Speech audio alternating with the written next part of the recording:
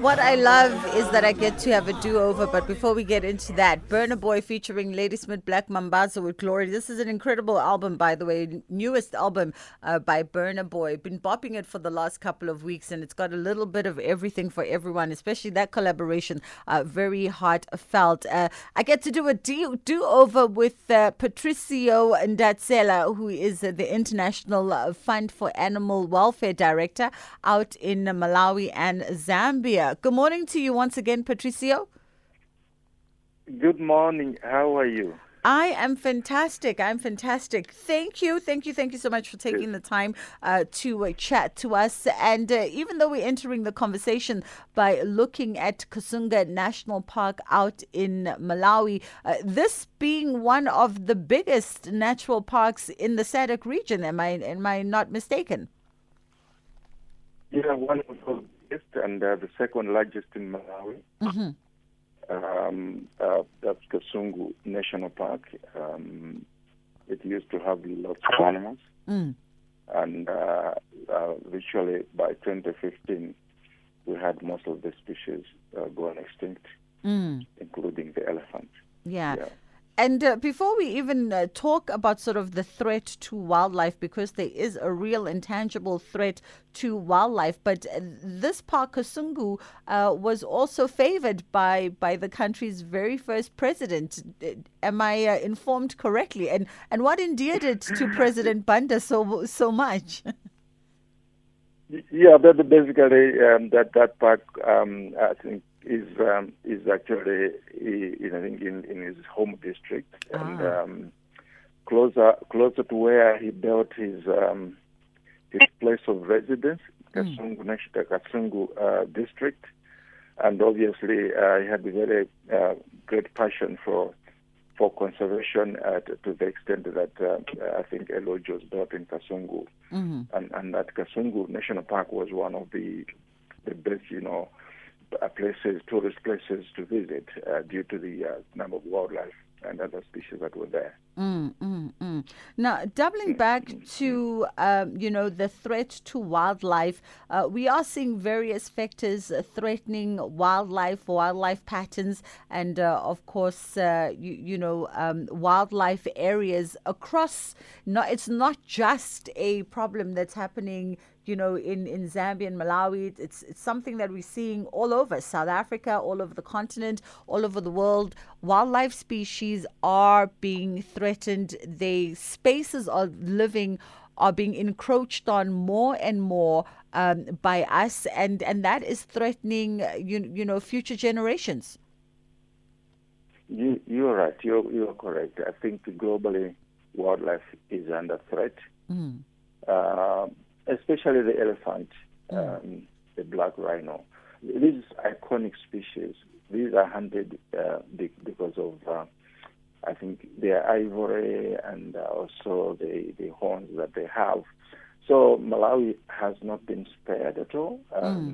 We've had this poaching for some time, and basically the poaching has been the major factor that has caused most of these species to go extinct, even though there are some climate factors that must have also contributed to the extinction of some of the wildlife species.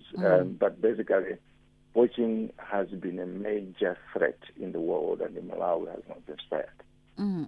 What safeguards are you, yourselves at the International Fund for Animal Welfare, as well as just various stakeholders within the animal and environmental sectors? What safeguards and conversations are you having around sort of turning the tide on the threat that is seeing the extinction of not just the elephant but the black rhino as well? Yeah, actually, IFO, that's International Fund for Animal Welfare's major agenda is to create spaces where both wildlife and human beings thrive together. In this regard, first and foremost is our activities on engaging the communities being the first line of defense. unless communities see some economic benefits from the activities of conservation, it becomes so challenging to convince them that the reserve or the park, rather the spaces that we have, both Malawi and Zambia, are important economically. As you are aware, that all these animals, when they get out, the first people they meet are those who live closer to the boundaries of the park, and then comes the issue of human-wildlife conflict.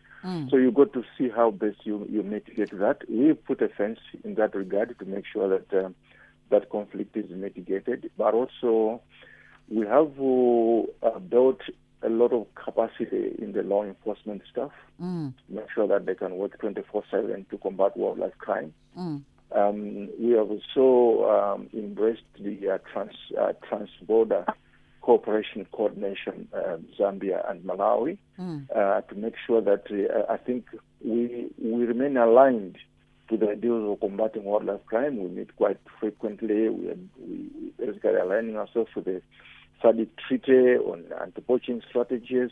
That one is in place, but also we make sure that between the countries themselves, there is a capacity built on the judiciary and prosecutors so that they can understand and interpret the conservation law, so that those who basically infringe on the laws of wildlife management, especially those that poach, are brought to book appropriately.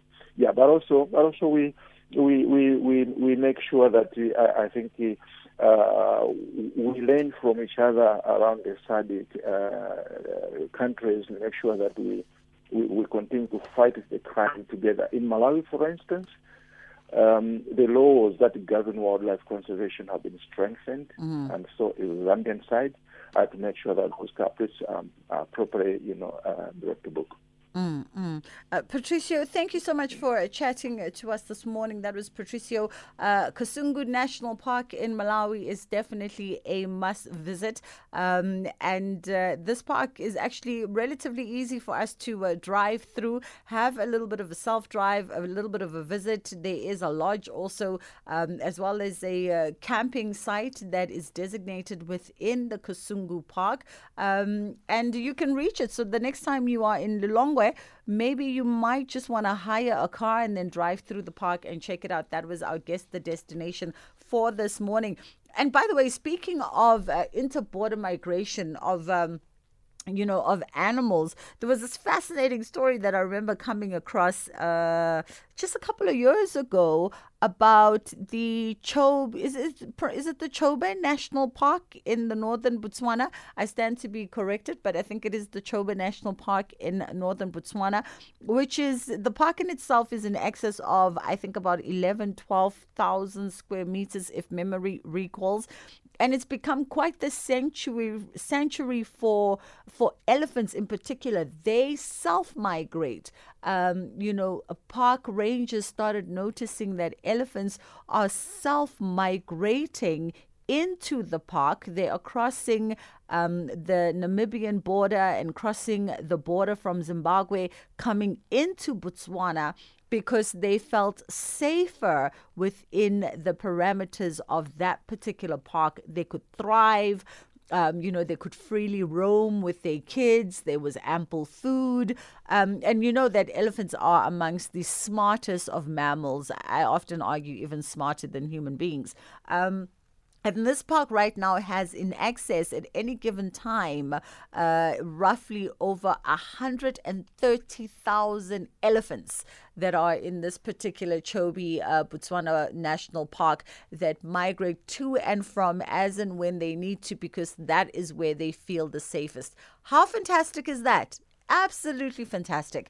It's fast approaching 9 o'clock. I know he's eagerly standing by on the other side of this. We're going to take a quick one, and then we get into Nico, our petrol head, talking all things cars.